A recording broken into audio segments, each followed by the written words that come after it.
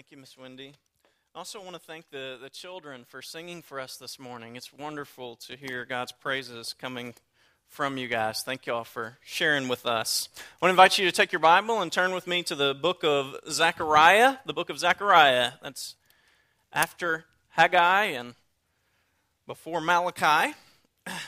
As you turn there, I want to give you some introductory things on the book of Zechariah. The word Zechariah, the name, means Yahweh remembers. And as you've seen with some of the other minor prophets, the name gives us a lot of insight into what the book is going to be about. The book of Zechariah is one of the longest in the minor prophets. Along with Hosea, it's the only minor prophet that's up to 14 chapters. And it's also a very difficult genre. The genre of Zechariah is apocalyptic. Much of it is apocalyptic. This makes it much like the book of Revelation. In fact, the book of Revelation, the book that it takes from the most throughout the rest of Scripture is the book of Zechariah. There are 71 quotations from Zechariah in the New Testament. And many of these are also in Revelation, as we said, and 27 of these are found in the Gospels.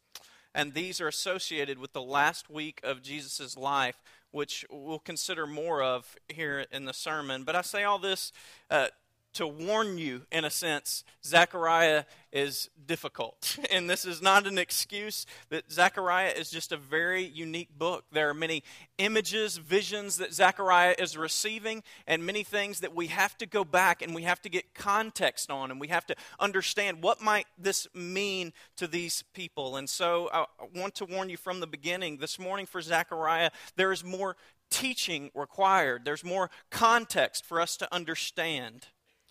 Also, Zechariah, unlike some of the other minor prophets, while many of them will have specific instructions and ethical guidelines and saying, this is what you need to do, Zechariah only has a few of these. Much of these 14 chapters consist of these visions that Zechariah is receiving.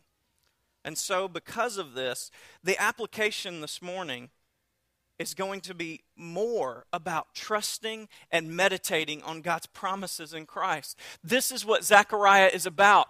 God is a God who makes promises and who keeps them. Transformation doesn't come like this. It comes by trusting in a God who keeps His promises. And so as you sit there listening this morning, I pray that this isn't the only time that you hear God's word during the week. If you expect to be transformed because I'm a good preacher, I will fail you. I assure you. It won't happen. Transformation comes from trusting and meditating on God's promises, and I hope that you'll see them this morning in the book of Zechariah. It comes from reading God's word individually and within community, and then trying to live it daily. And so as you hear the book of Zechariah, it's hearing the promises of God, and it's responding by meditating on them constantly. This is the application this morning.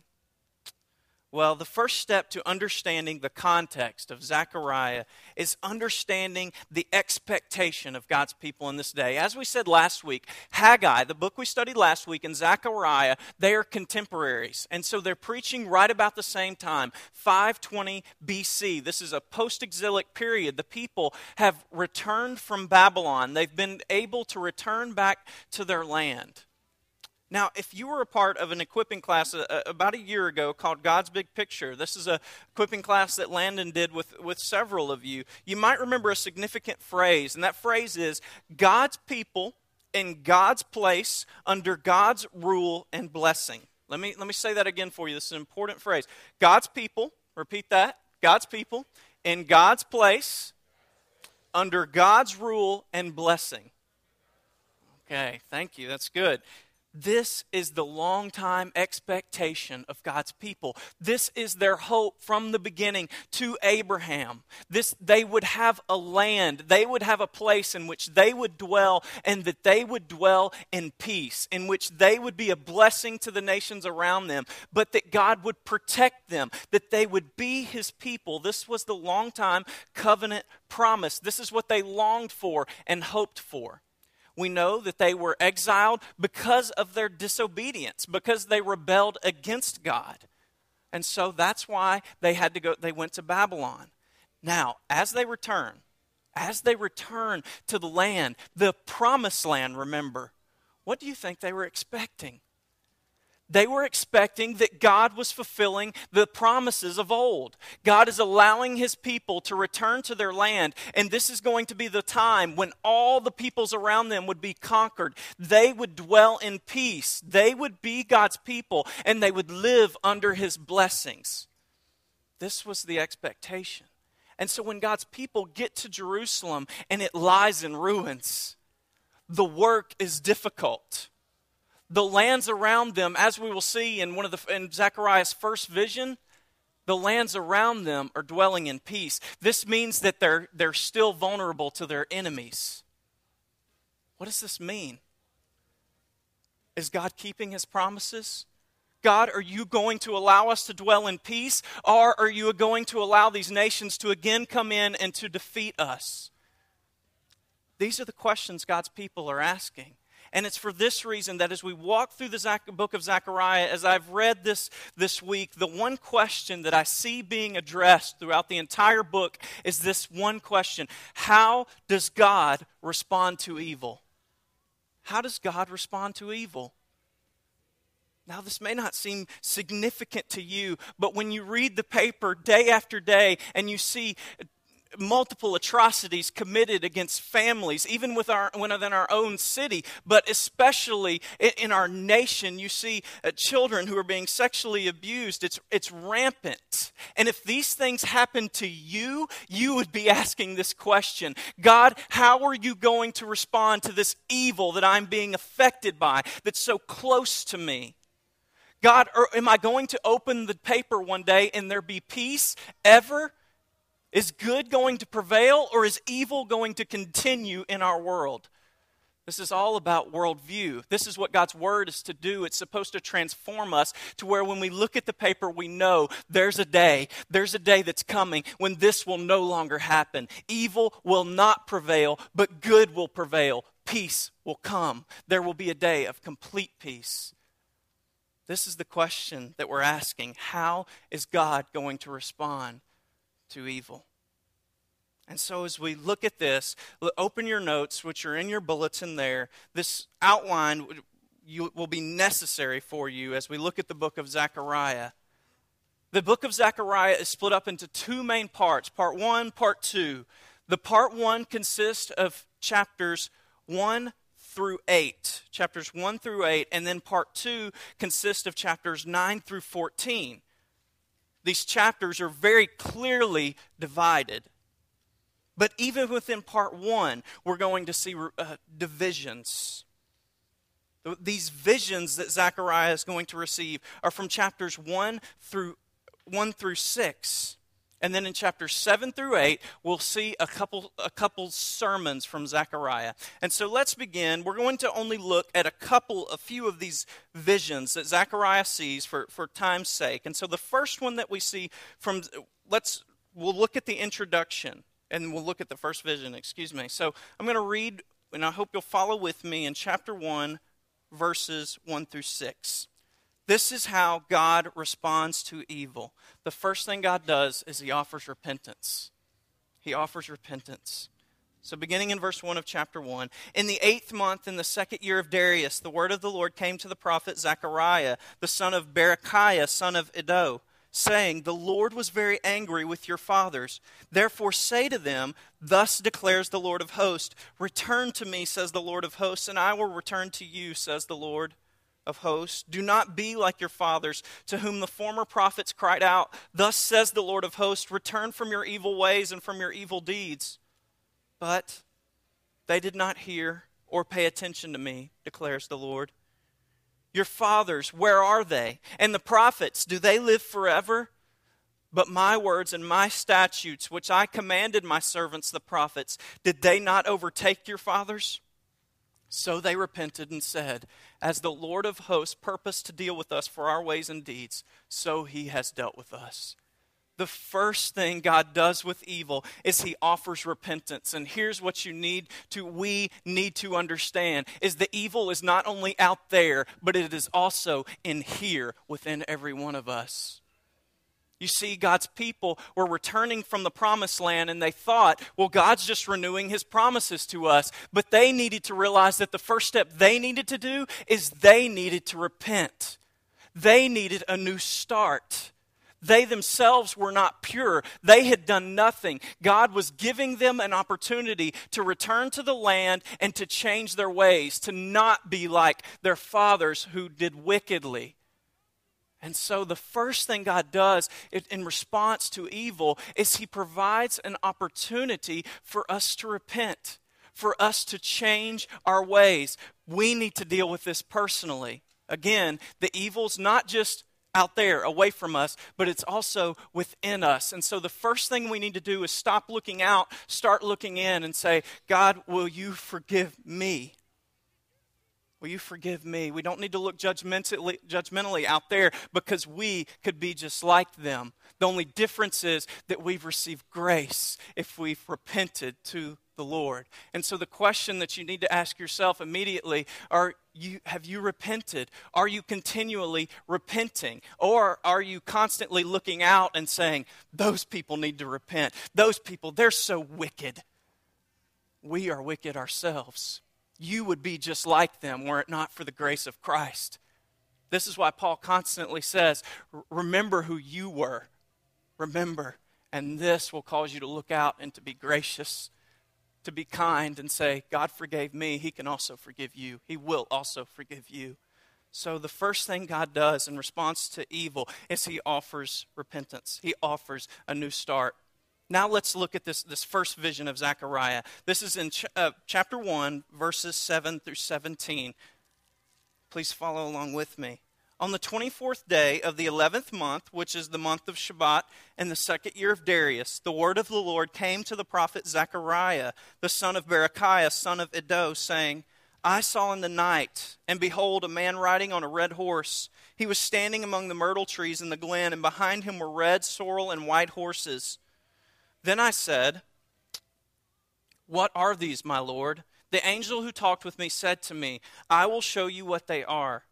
So the man who was standing among the myrtle trees answered, and he said, these are they whom the Lord has sent to patrol the earth. And they answered, and the Lord who was standing among the myrtle trees, and said, we have patrolled the earth, and behold, all the earth remains at rest. All the earth remains at rest. Remember this. Then the angel of the Lord said, O Lord of hosts, how long will you have no mercy on Jerusalem and the cities of Judah, against which you have been angry these 70 years? And the Lord answered gracious and comforting words to the angel who talked with me.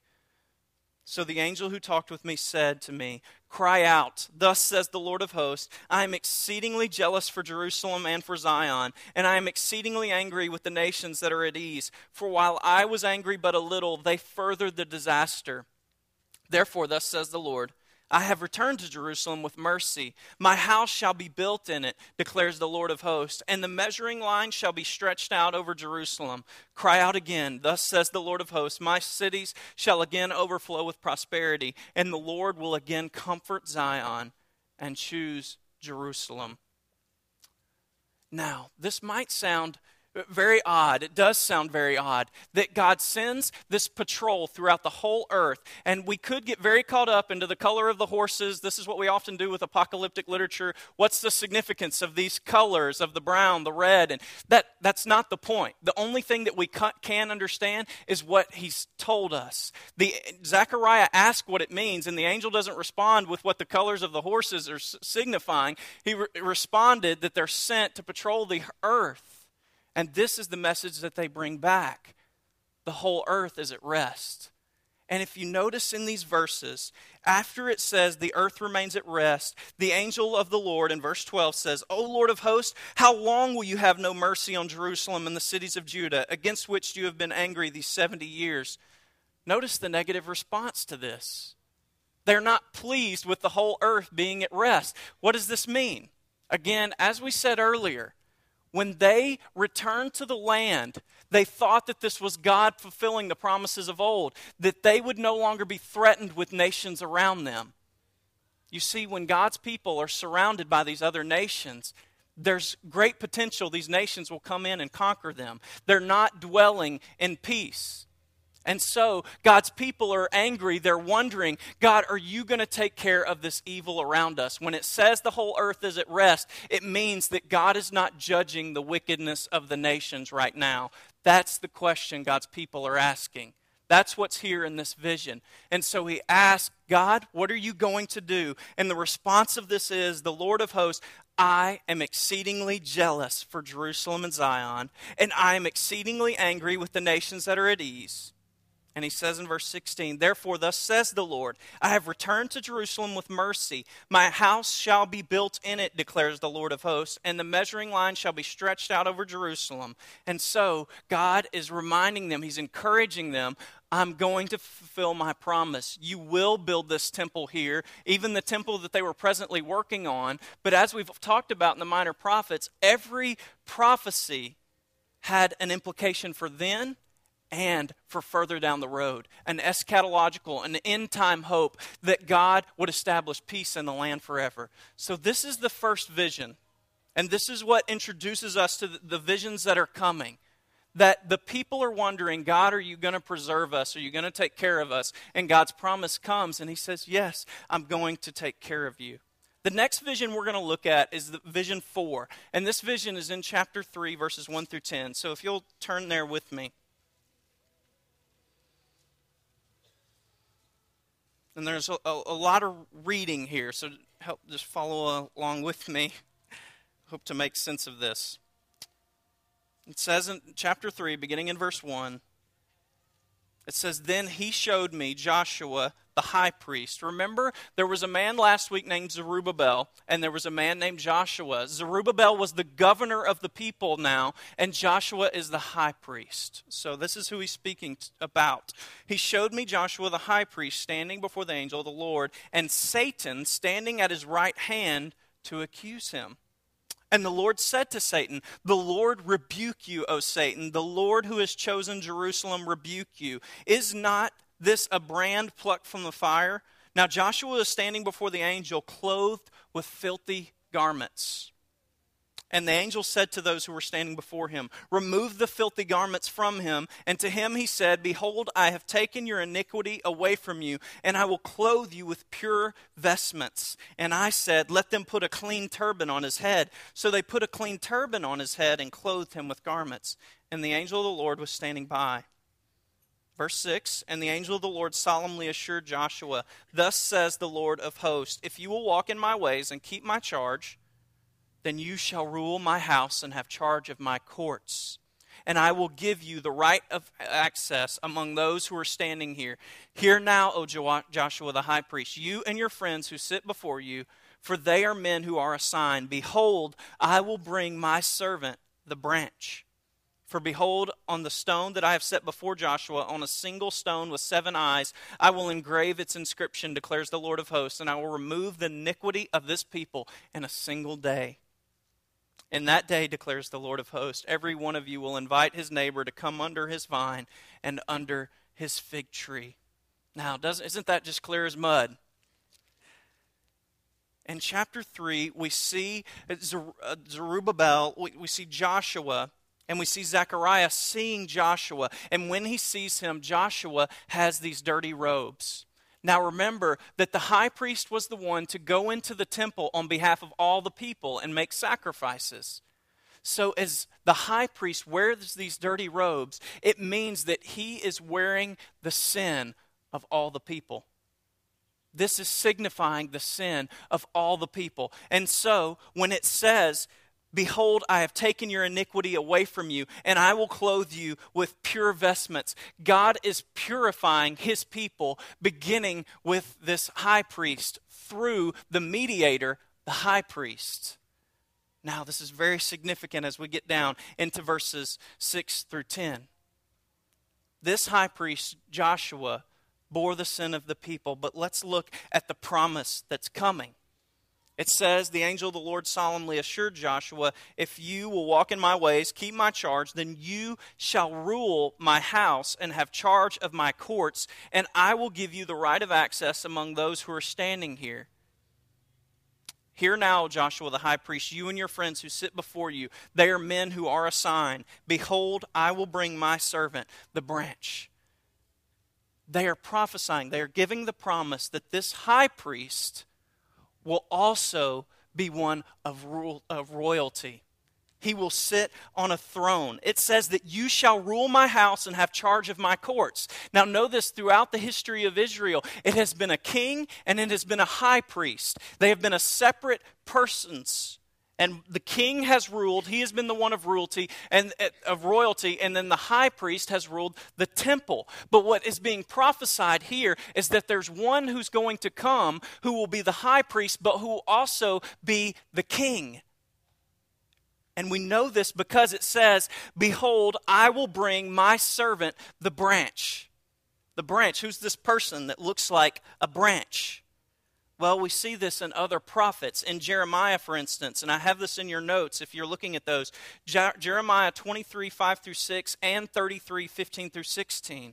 These are prophecies that have been in the works. They've been made. It says, in those days and at that time, I will cause a righteous branch to spring up for David. Is David a king or is he a priest? He is a king. Right. And he shall execute justice and righteousness in the land. In those days, Judah will be saved and Jerusalem will dwell securely. And this is the name by which it will be called. The Lord is our righteousness. The prophecy that's being pointed to, that's being made, is one day, unlike this day in which Zerubbabel is a governor, he is the king, the leader, and Joshua is the high priest, that one day these positions will be made into one. That there will be one person called the branch. It will shoot from David. And this person will serve the role as high priest and as king. Let's move on to Vision 5, chapter 4, verses 1 through 14. And here we see Zerubbabel. Hang with me. There is an end. Chapter 4, verses 1 through 14. And the angel who talked with me came again and woke me like a man who is awakened out of his sleep. And he said to me, what do you see? I said, I see, and behold, a lampstand all of gold with a bowl on the top of it and 7 lamps on it with 7 lips on each of the lamps that are on the top of it. This is very similar in imagery to what's happening in the book of Revelation.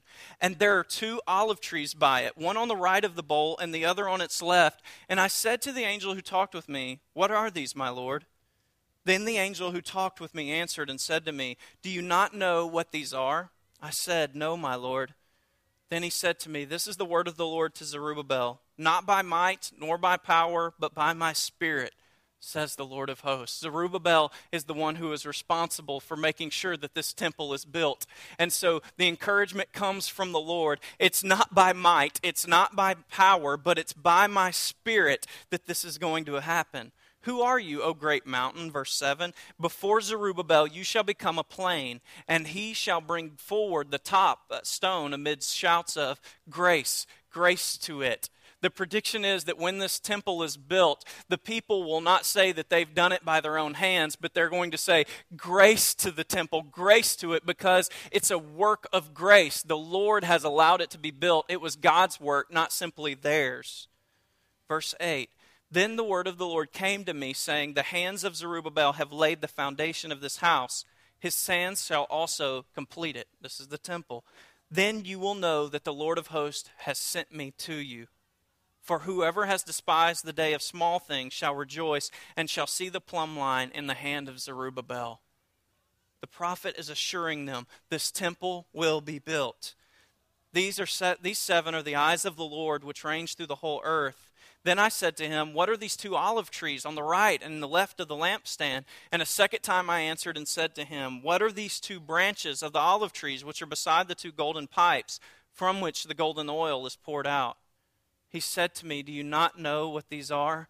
I said, no, my Lord. Then he said, these are the 2 anointed ones who stand by the Lord of the whole earth.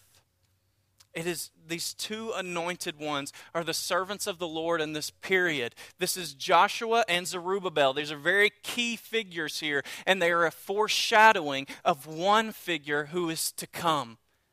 And so these are Joshua and Zerubbabel, whom God has anointed for this time period to see this temple built. And the key point, the central verse in this vision is, it is not by might, nor is it by power, but it is by the Spirit of the Lord. And I think that we can all relate to this. We all do need to relate to this, that it's never by our might. Even though God has called us to work with our hands and to do things, it's never by our might or by our power, but it's by His Spirit that we have life, that we have anything. He's the one who causes your heart to beat.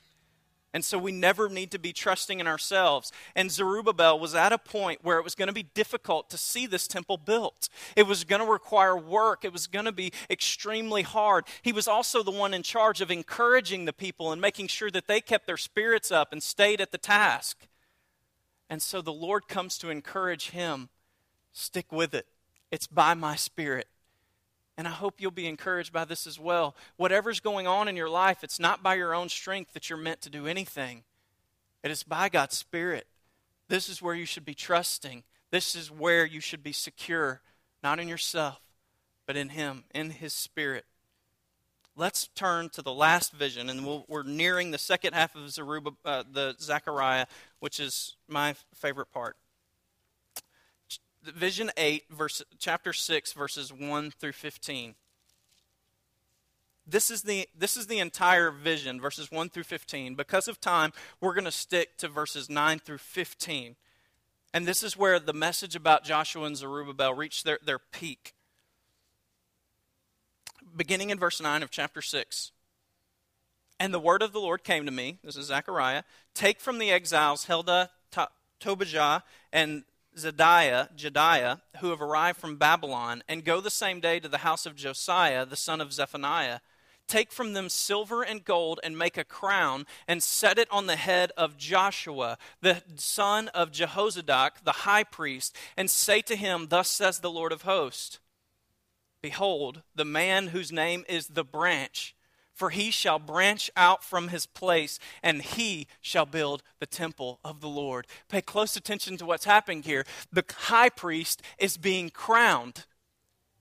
The high priest would not normally wear a crown of royalty and of rulership, of kingship, but the high priest is being crowned, and it's to signify the branch who's to come, who will build a temple. It is he, beginning in verse 13, it is he who shall build the temple of the Lord and shall bear royal honor and shall sit and rule on his throne. And there shall be a priest on his throne, and the council of peace shall be between them both. And the crown shall be in the temple of the Lord as a reminder to Helem, Tobijah, Jediah, and Hen, the son of Zephaniah. And verse 15, those who are far off shall come and help to build the temple of the Lord, and you shall know that the Lord of hosts has sent me to you. And this shall come to pass if you will diligently obey the voice of the Lord your God. The point of this vision is that Joshua and Zerubbabel are this foreshadowing of one figure, a kingly priest and priestly in one. Now, some further division and patterns of the vision that will help you. I hope this has helped you in your personal Bible study of Zechariah, which you probably won't do for a long time after this. Chapter 1, verse 7 through chapter 3, verse 10 is one section of these visions. If you notice, when we started reading chapter 4, verse 1, it said that an angel came and awoke Zechariah out of his sleep. This means that the vision had stopped for a period. And so the second segment is chapter 4, 1 through 6:15. Now, this helps us form some parallels, topics that they're paying close attention to. Here's the main topics that happen in these visions that we've just looked at, plus the ones that we didn't talk about specifically. First, encouragement to temple builders. Second, the anticipation of this figure called the branch. Third, cleansing from sin. God's people will be purified. This is what God does with evil. He cleanses from sin. And then Gentile inclusion among God's people. This is what even chapter 6:15 is referencing. People shall come from a long way off to help build the temple of the Lord. It will not just be these ethnic Israelites. Others will come. And so these are the main points of these visions. The next point, as we look on to chapter 7 and 8, to the next segments of the book of Zechariah, are that God calls for heartfelt obedience. As I told you before, there are not many directives, commands from Zechariah where he tells us this is what you are to do. There's nothing, ethical commands. There's not a lot of that. But what does occur happens here in chapters 7 through 8. And what God is calling for is heartfelt obedience. Let's look at the first few verses. The first thing that happens in chapter 7 is a question is presented. Beginning in verse 1 of chapter 7, we're going to walk through verse 3. In the 4th year of King Darius, the word of the Lord came to Zechariah on the 4th day of the 9th month, which is Chislev. Now the people of Bethel had sent Sharezer and Regem-Melech and their men to entreat the favor of the Lord. And here is their question. They said to the priests of the house of the Lord of hosts and the prophets, should I weep and abstain in the 5th month as I have done for so many years? There was a law in Israel where they would fast for these certain months. And so as they're getting back into the land and they're building the temple and they're trying to make sure that they have the law correct and they're following it well, they send these messengers and they say, are we to fast for these months? And here is the response. Beginning in verse 4. Then the word of the Lord of hosts came to me. Say to all the people of the land and the priest, when you fasted and mourned in the 5th month and in the 7th month for these 70 years, was it for me that you fasted? And when you eat and when you drink, do you not eat for yourselves and drink for yourselves? Were not these the words that the Lord proclaimed by the former prophets when Jerusalem was inhabited and prosperous, with her cities around her, and the south and the lowland were inhabited? And here's the instruction. And the word of the Lord came to Zechariah, saying, thus says the Lord of hosts, render true judgments, show kindness and mercy to one another. Do not oppress the widow, the fatherless, the sojourner, or the poor, and let none of you devise evil against another in your heart. This command will be given later again in chapter 8, in the next sermon Zechariah gives. But the main thrust of this is that they're asking, do we need to fast? And Zechariah says, are you fasting for God or are you fasting for yourselves? The command of the Lord is this: render true judgments. Be honest in your heart. Show kindness and mercy towards one another. Do not oppress others. Make sure there are no oppressed groups within your midst or even outside of here. Take up for those who are oppressed. And let none of you devise evil against another in your heart. These are the commands of the Lord. This is what the Lord desires of us. It is so difficult sometimes for us. God, what do you want us to do? What do you want me to do right now? And the life with God can be so simple. Obey God, walk with Him, trust in His Son, love Him with your whole heart. It's not just ritual acts of spirituality. It doesn't take complicated acts of spirituality. It's obey God, love Him with your whole heart and all that you're doing. And so the question I want to ask here is, do your religious exercises flow from a heart that's devoted to God? Or are you just keeping up the show? Is your heart being changed? Is there transformation occurring in you? Then you're just doing it for yourself, if not. This is the message Zechariah was giving from the people. Let every bit of fasting that you do be a flow from your devotion to the Lord and your desire to know Him more, your longing for Him. But you shouldn't come and ask the preacher or someone else, do you think I need to be fasting? Well, is it for you or is it for the Lord? The answer is simple. It's simple. Let your walk with the Lord flow from the heart and your desire to know Him.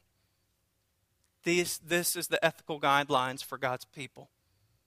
As this section concludes, again, Zechariah's two main divisions, chapters 1 through 8 and then chapters 9 through 14, verses 20 through 23 of chapter 8, this is the closing segment. Again, one of the main emphases of all of chapters 1 through 8 of these visions that Zechariah is receiving is the Gentile inclusion into God's people. And this answers the question of what does God do with evil? He opens wide the gates for people to know him, for people to repent and come into his people, to become his children. Beginning in verse 20, thus says the Lord of hosts, people shall yet come, even the inhabitants of many cities. The inhabitants of one city shall go to another, saying, let us go at once to entreat the favor of the Lord and to seek the Lord of hosts. I myself am going. Many peoples and strong nations shall come to seek the Lord of hosts in Jerusalem and to entreat the favor of the Lord. Thus says the Lord of hosts, in those days 10 men from the nations of every tongue shall hold the robe of a Jew, saying, let us go with you, for we have heard that God is with you. This is God opening the floodgates and saying, let them come in, let them come to me. Look, even these people are doing evangelism. They're going to their neighbors and they're saying, let us go at once to entreat the favor of the Lord and to seek the Lord of hosts. And he says, I myself am going. Won't you come with me? This is a picture of the evangelism that we should be doing. The Lord has opened it up through Christ that all may receive grace and mercy, that all may be forgiven. And so you should be going to people. You should be interacting with people so that you may say, will you come with me? Will you hear the word of the Lord? It's just inviting people to church, speaking to them the message of the gospel and the necessity of forgiveness to know God, to be in relationship with him. So this is the conclusion of these visions, that God draws many to himself. What does God do with evil? He offers repentance and he draws many to himself. If it wasn't for this, we wouldn't be here. We would not be here. We are not ethnic Jews. We don't know that side of God. We did not have those covenant promises. But through Christ, we have become children of Abraham and we have been drawn in. This is what God does with evil. Part 2, chapters 9 through 14. This is also split up into 2 segments. And the sections are divided by this one phrase. This is how we know.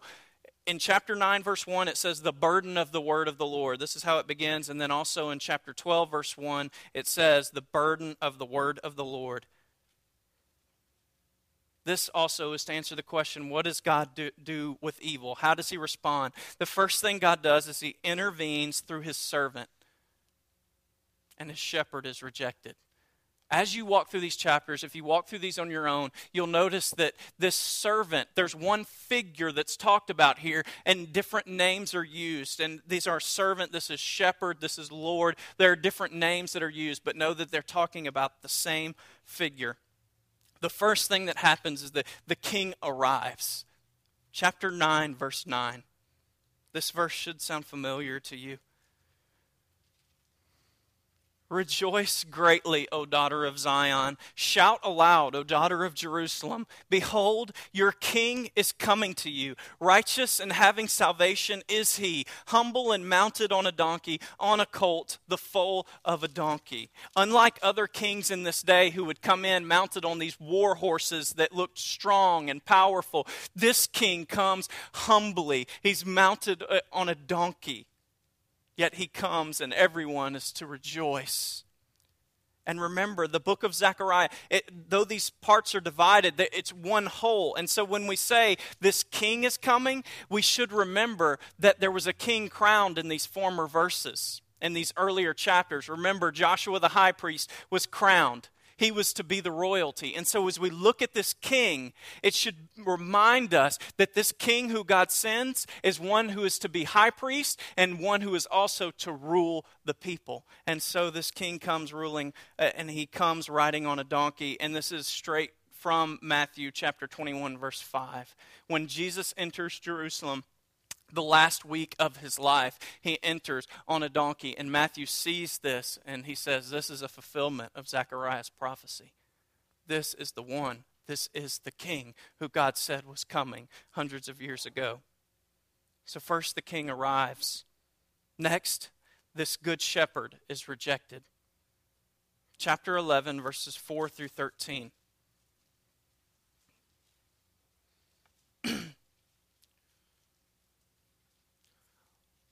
Verses 4 through 13 can be very difficult, very confusing. What's happened here is God has told Zechariah to act like a shepherd and to play the role of a shepherd. Now this shepherd, he could have been ruling in the city in any way. Zechariah could have received some political office there in Jerusalem. But what God is doing is telling him to act out what's to come. So this is what he's instructed to do, beginning in verse 4. Thus says the Lord my God, become shepherd of the flock doomed to slaughter. Those who buy them slaughter them and go unpunished, and those who sell them say, blessed be the Lord, I have become rich, and their own shepherds have no pity on them. What's happened is, in Jerusalem, again, there have been groups who have begun to be oppressed within Jerusalem, and so he says, shepherd these people who are doomed to slaughter, who are doomed to be oppressed. Verse 6. God says, I will no longer have pity on the inhabitants of this land, declares the Lord. Behold, I will cause each of them to fall in the hand of his neighbor, and each into the hand of his king, and they shall crush the land, and I will deliver none from their hand. Verse 7, so I became the shepherd of the flock, doomed to be slaughtered by the sheep traders. And I took 2 staffs, one I named Favor, the other I named Union, and I tended the sheep. In 1 month I destroyed the 3 shepherds, but I became impatient with them, and they also detested me. So I said, I will not be your shepherd. What is to die, let it die. What is to be destroyed, let it be destroyed. And let those who are left devour the flesh of one another. And I took my staff Favor, and I broke it, annulling the covenant I had made with all the peoples. Verse 11, so it was annulled on that day, and the sheep traders who were watching me knew that it was the word of the Lord. Then I said to them, if it seems good to you, give me my wages, but if not, keep them. And they weighed out as my wages 30 pieces of silver. This is where it gets interesting.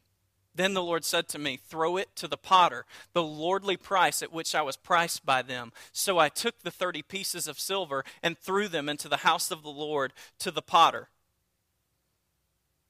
What's interesting here is that the people have asked for a ruler who would be a good ruler. And this is what the word shepherd means, a leader.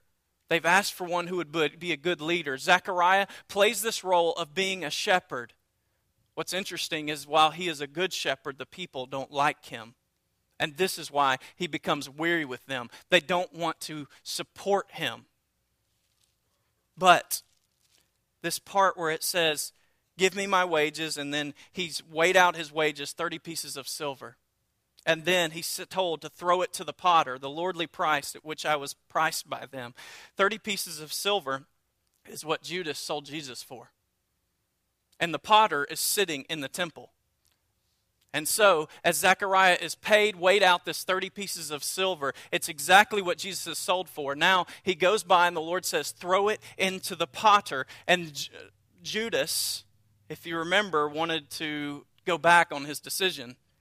And when he wasn't able to, he threw the money into the temple. And so the good shepherd is rejected. This is quoted in Matthew chapter 26, 14 through 16, and 27, 3 through 5. Matthew saw this as a fulfillment. The people, like these, had asked for a good shepherd. They said, God, will you send us a redeemer, a savior? But one comes, one who will rule them perfectly, and they don't like him. They hate him, in fact, and they're willing to kill him. Isn't it interesting that people would ask for a good leader, but when a perfect one comes, they reject him? We might need to ask ourselves that same question. If a perfect king showed up here, would we accept him? Would we deal well with him, kindly? Would we be glad if he called for our perfect obedience? This is what Jesus does. He calls for our perfect obedience. He calls for to be our Lord. But here he is rejected. The next thing that God does, he defeats evil. Chapter 12, verse 1 through 14:21. This is the large section, but we'll look at these in small parts, and we're almost finished. The first thing is there's mourning for the pierced one. Chapter 12, verse 10. We're almost finished. And I will pour out on the house of David and the inhabitants of Jerusalem a spirit of grace and pleas for mercy, so that when they look on me, on him whom they have pierced, they shall mourn for him as one mourns for an only child, and weep bitterly over him as one weeps over a firstborn. God grants that from this house of David would look on Jesus as he's pierced, and that they would mourn. This is quoted in John chapter 19, verses 34 through 37, where the soldier pierces Jesus' side, and they look on this one whom they have pierced. This is the real question for us. How do we look on Jesus? Are we able to look on to him with gladness, or this sense of sadness, rejoicing at the same time because he is our Savior? Or do we look on him with spite? Has God granted you that mercy so that you can look on the Savior and love him? The next thing that happens is God defeats evil. He conquers it through the redemption of people. Chapter 13, verse 1.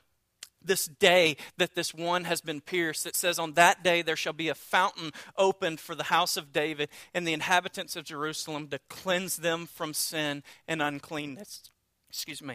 If you remember earlier in the visions, it says that the high priest Joshua, it says in one day, in that vision, it said in one day the Lord would cleanse the people from all their iniquity. We need to put these things together because it's in this one being pierced that the people are cleansed from all their iniquity. This is how God defeats evil, through this suffering, through the branch, the one who comes and the one who is pierced. The last thing, the shepherd is slaughtered and the people scatter. Chapter 13, verses 7 through 9. 7 through 9. Awake, O sword, against my shepherd, against the man who stands next to me, declares the Lord. This could be very confusing. What it's saying, awake, O sword. There's going to be a sword taken against this shepherd. And it says it's against the man who stands next to me, declares the Lord. In other words, the Lord and this one are in cooperation in some sense. This is referring to the same one who has been pierced in chapter 12. The Lord and this one are in cooperation in the path of redemption. It is through this one that the people's sins are forgiven. It is the Lord's one by the Lord's side. And so this one is struck with the sword, and then the next verse, strike the shepherd and the sheep will be scattered. This is quoted in Matthew chapter 26 and verse 56. When Jesus was struck, all his disciples were scattered. They left. So the question we asked at the beginning, how does God defeat evil? What we'll see is God defeats evil through this servant who comes and who suffers, who bleeds, who dies. I want to read to you a long illustration, and then we'll be finished up. It's by a guy named Edward Shalito. He fought in World War I. He was in the trenches, faced with death many times. And he says this, and he's speaking about how God handles evil. And I think this will be on the screens, if I can get that up there and you'll follow along. At the end of time, billions of people were scattered on a great plain before God's throne. Most shrank back from the brilliant light before them, but some groups near the front talked heatedly, not with cringing shame, but with belligerence. Can God judge us? How can he know about suffering? Snapped a pert young brunette. She ripped open a sleeve to reveal a tattooed number from a Nazi concentration camp. We endured terror, beatings, torture, and death. In another group, a Negro boy lowered his collar. What about this? He demanded, showing an ugly rope burn. Lynched for no crime but being black. In another crowd, a pregnant schoolgirl with sullen eyes. Why should I suffer? She murmured. It wasn't my fault. Far out across the plain, there were hundreds of such groups. Each had a complaint against God for the evil and suffering he permitted in his world. How lucky God was to live in heaven where all was sweetness and light, where there was no weeping or fear, no hunger or hatred. What did God know of all that man had been forced to endure in this world? For God leads a pretty sheltered life, they said. So each of these groups sent forth their leader, chosen because he had suffered the most, a Jew, a Negro, a person from Hiroshima, a horribly deformed arthritic, and a thalidomide child. In the center of the plain, they consulted with each other. At last, they were ready to present their case. It was rather clever. Before God could be qualified to be their judge, he must endure what they had endured. Their decision was that God should be sentenced to live on earth as a man. Let him be born a Jew. Let the legitimacy of his birth be doubted. Give him a work so difficult that even his family will think him out of his mind when he tries to do it. Let him be betrayed by his closest friends. Let him face false charges, be tried by a prejudiced jury, and convicted by a cowardly judge. Let him be tortured. At the last, let him see what it means to be terribly alone. Then let him die. Let him die so that there can be no doubt that he died. Let there be a great host of witnesses to verify it. As each leader announced his portion of the sentence, loud murmurs of approval went up from the throng of people assembled. And when the last had finished pronouncing sentence, there was a long silence. No one uttered another word. No one moved. For suddenly all knew that God had already served his sentence. What does God do with evil? God suffers it himself. God sends his Son to suffer it, so that in all that you suffer, there is one who has suffered for you. There is one who has borne your iniquities, who has been struck for your sins, and who has bled so that you might be saved and so that you might live. What does God do with evil? He conquers it. He conquers it by his own Son. The same author says this, to our wounds only God's wounds can speak, and not a God has wounds, but thou alone. If you're here and you do not believe, if you are here and you are not living the life of a believer, this is a God who can satisfy you. You cannot satisfy yourself in anything you could seek, but this is a God who has died so that you might live. Will you not submit to him? The last thing that happens in the book of Zechariah as we close is the Lord reigns. You see, that was not the end, not just the death, but in this, the Lord reigns. Chapter 14, verse 9, it says, there is a day, and the Lord will be king over all the earth. On that day, the Lord will be one, and his name one. When it says that the Lord will be one and his name will be one, it means that there will no longer be any competitor for the worship of the Lord. There will be no temptation in your life anymore that competes for worship of God, because he will reign, and he is and will be the only God. This is why it's so important that we worship God now, because one day every knee will bow and every tongue will confess that Jesus Christ is Lord. Whether you want to do it now or not, one day you will. One day you will, and it will not be by choice.